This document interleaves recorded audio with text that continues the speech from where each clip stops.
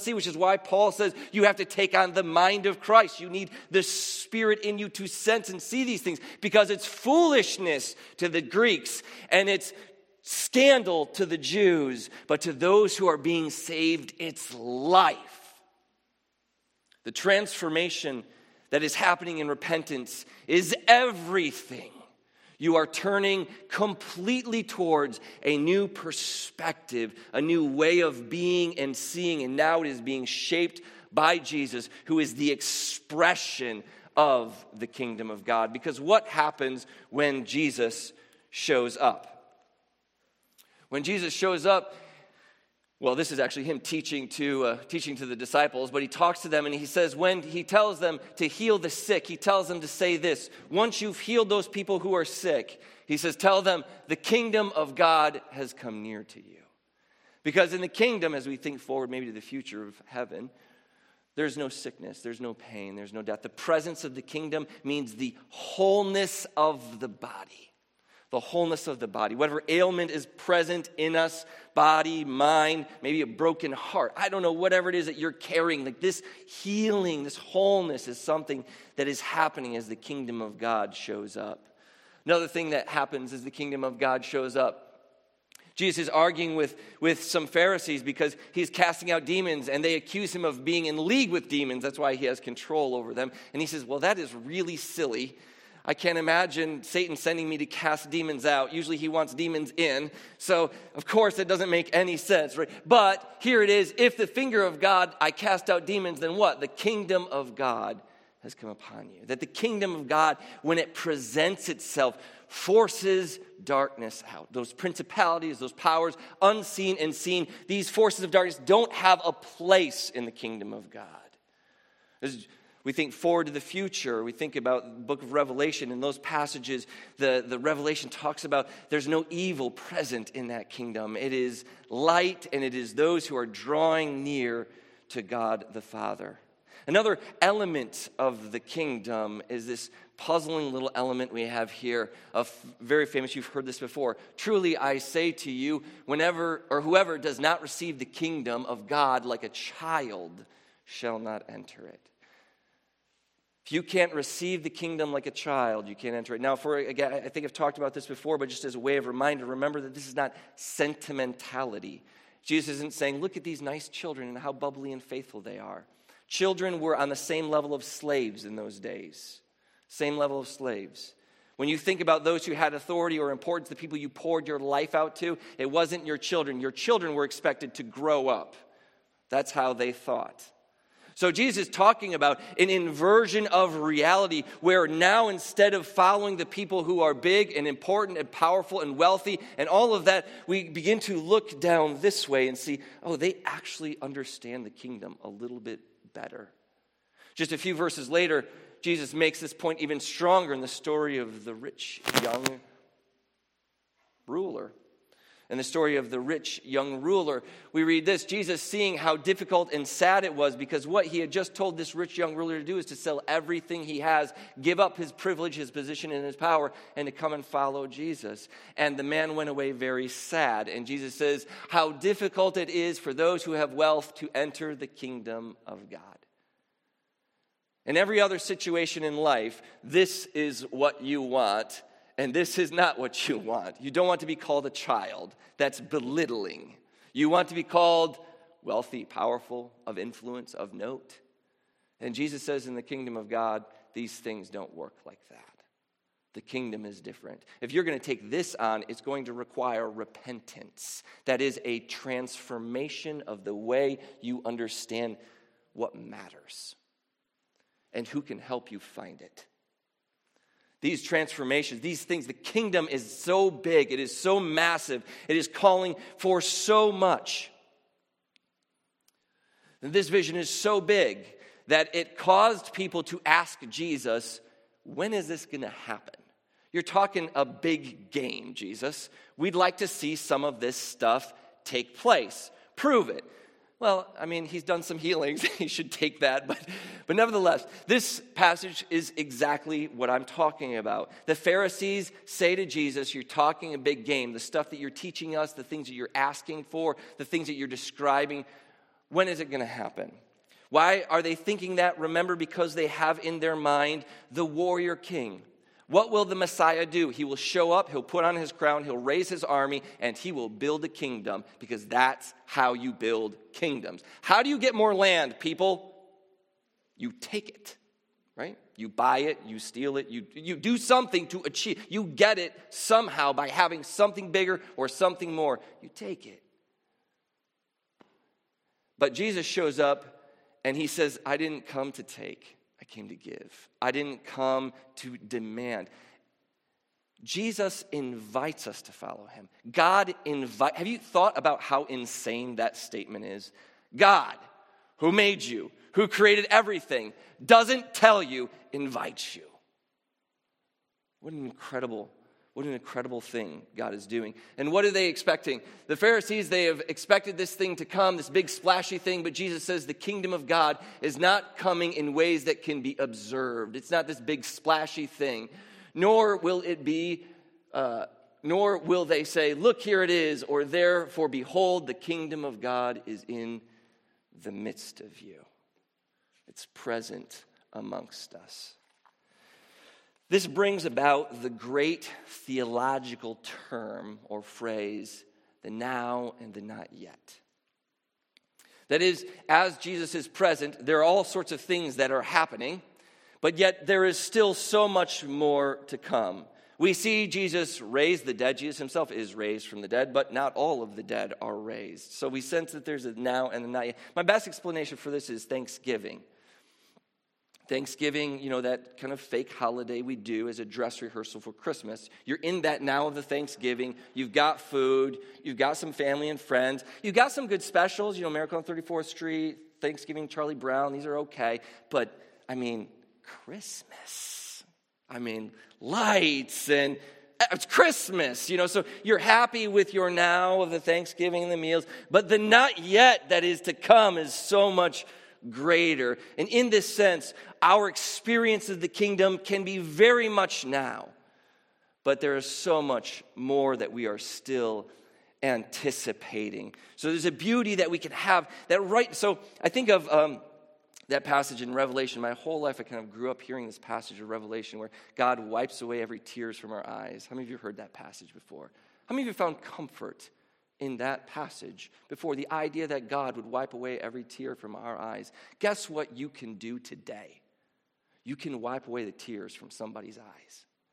You can sit with the dying. You can sit with the hurting. You can weep with those who weep. You can laugh with those who laugh. You can do what you see God doing right now. You can bring that kingdom nearer right now. And that's why that top line in that vision thing we gave is this thing that's just been bouncing around in many of our heads, bringing the kingdom nearer. We don't bring the kingdom. Jesus brought the kingdom near. But we can continue to take the next steps in the direction he pointed us as we strive to do exactly what we see God doing. Working with, living with, breathing with, being with those who are hurting, those who are in need, those who have not heard good news. Right now things are crazy. Can I get a witness? We can all agree on that, yes? Crazy right now. And I don't need to enumerate all of those reasons, nor do I need to enumerate the things that will make it even crazier. But I want you to notice something about Jesus and his disciples. They were bearers of good news. Good news. Good news. We have enough bearers of bad news out there. We are the people who bear good news. What should be found on our lips? Good news.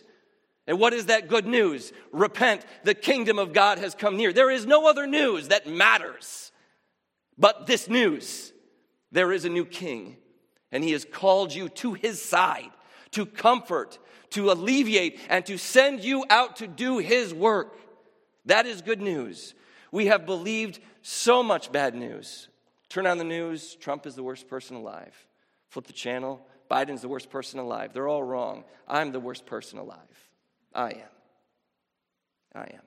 We believe bad news about everybody. We believe bad news about the people we don't know. We believe bad news about the people we don't like. And when we hear bad news about people we know and do sort of like, our ears still perk up, don't they?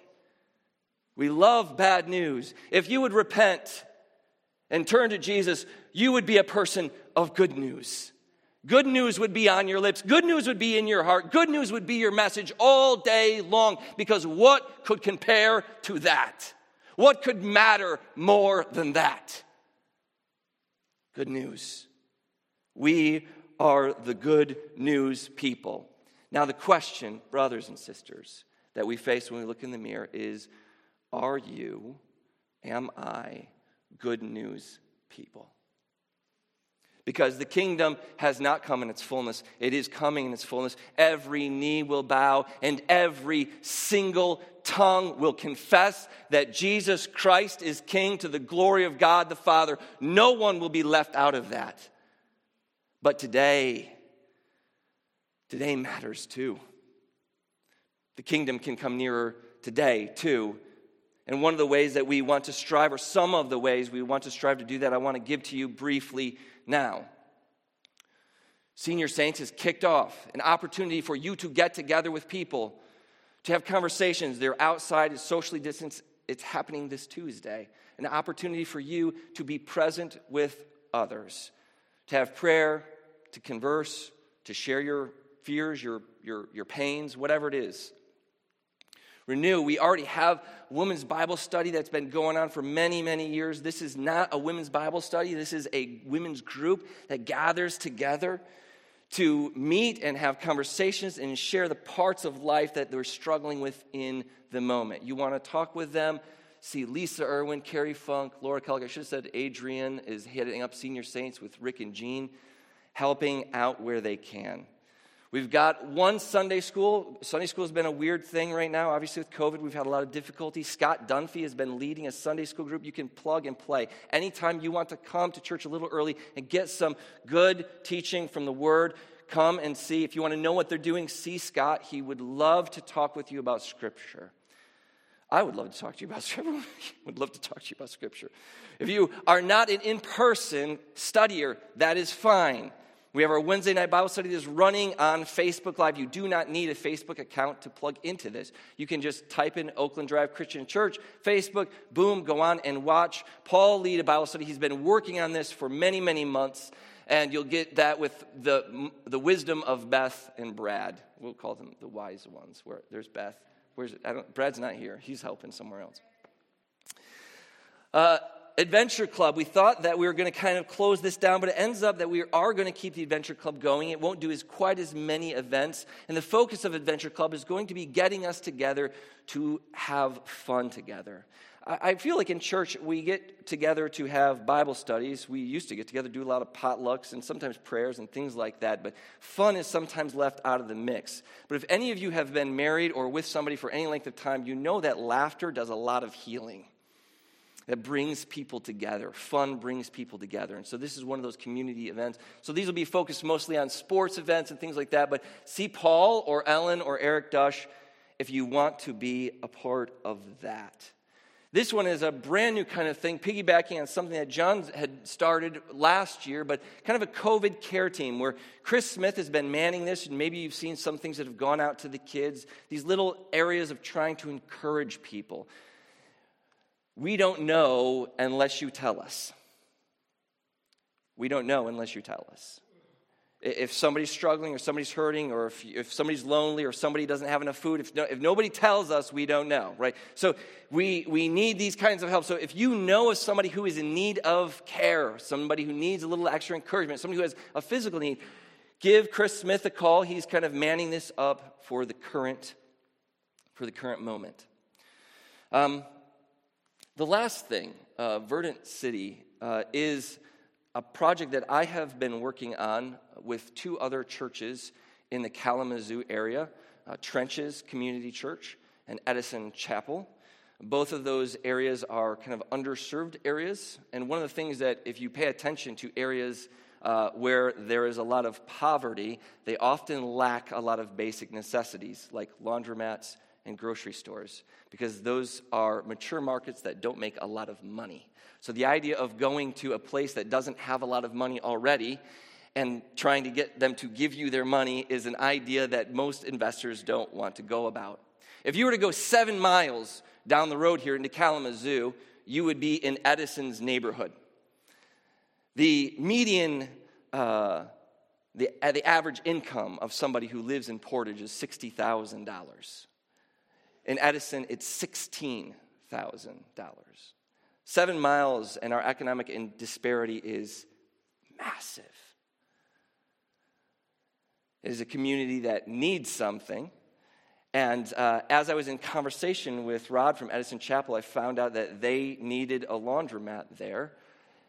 And I had this idea about 10 years ago in Tennessee. It was an evangelistic idea originally, the idea being that you can't really share Jesus with anyone in 30 seconds. You could say something like, where are you going to go when you die? And you could kind of get a little bit of that. But really, the stuff that I just shared with you about the kingdom, that stuff that we just talked about, that is far more big and far more difficult, requires a little bit more time. And usually you need at least 5 invitations before somebody will go to church with you to hear a gospel message or something. And so one of the things that we struggle with as churches is being present with people, just being present with people and getting to know people who are different from us. And a laundromat, you're there for a few hours, aren't you? It's an opportunity for a church to be present in there, to be kind, to be sharing, to be able to be there to have conversations with anyone who might want to pray with people. There's an opportunity there for the church to be present with a community that is in need, and we know a community that has a need. And so these 3 churches, along with a few others, we're trying to start a nonprofit that will build those. And the idea being then that as we begin this actual process, most of it's paperwork right now, but once it actually begins going, it'll be an opportunity for ODCC and many other churches to go into those areas and to be present, to serve, to be with, to share the gospel with, to pray with, to weep, to laugh, to mourn, to be with a place and with the people who are really in need, who are our neighbors. I'm really excited about that project. I could talk about it forever because I've done most of the research with it. But if you want to know more about any of these kind of renewed or new things that are going on, see these people. I want to end with this quote. This is a quote that I found in a little book. It's about 150 years old, called "Dare We Be Christians." I like it. I like being dared. Those who take up the propaganda of love and substitute freedom and fraternity for coercion and class differences in social life are the pioneers of the kingdom of God. For the reign of the God of love will be fulfilled in a life of humanity organized on the basis of solidarity and love. That's how they used to write 100 years ago, too. But the thing that to me stands out that I love so much is this: the propaganda of love. Boy, we hear a lot of propaganda. How many of you getting texts from strange numbers about who you're going to vote for? We're getting all kinds of propaganda. All kinds of propaganda. What I want to encourage you to be is to be a propagandist yourself. To be somebody who has propaganda of the kingdom, propaganda of love, propaganda for Jesus. That we are the people who are calling out, there is a way. There is a God. There is salvation. There is a better life. There is more. There is good news. And it is located here in the gospel of Jesus, that the kingdom of God has come near and it will come in its fullness. And so we need to get on board with the program of Jesus now. Experience life now. Feel life now. Let us become the people of love. Let us be the propagandists of love. Let's stand. I want to pray. Then we'll close with a song and some announcements. Lord God, I lift up John Tyler and the Tyler family. As he has lost his father, Lord, grant every kind of peace to them. Lord, I lift up the Smiths and the Thomases and Eugene as he begins to prepare to go home. Lord, be with Barbara and be with the family, be with everyone. Lord, raise your church up around those who are hurting. Prick our hearts that we might love those who are suffering. Make us more graceful. Make us more forgiving. Make us more like your Son. Teach us the propaganda of love and make us so excited about it that we can't stop giving the good news about you. We thank you, we praise you, we lift up the names of those who are hurting, and we ask for your grace upon everyone. We pray these things in the name of Jesus and through the Spirit. Amen.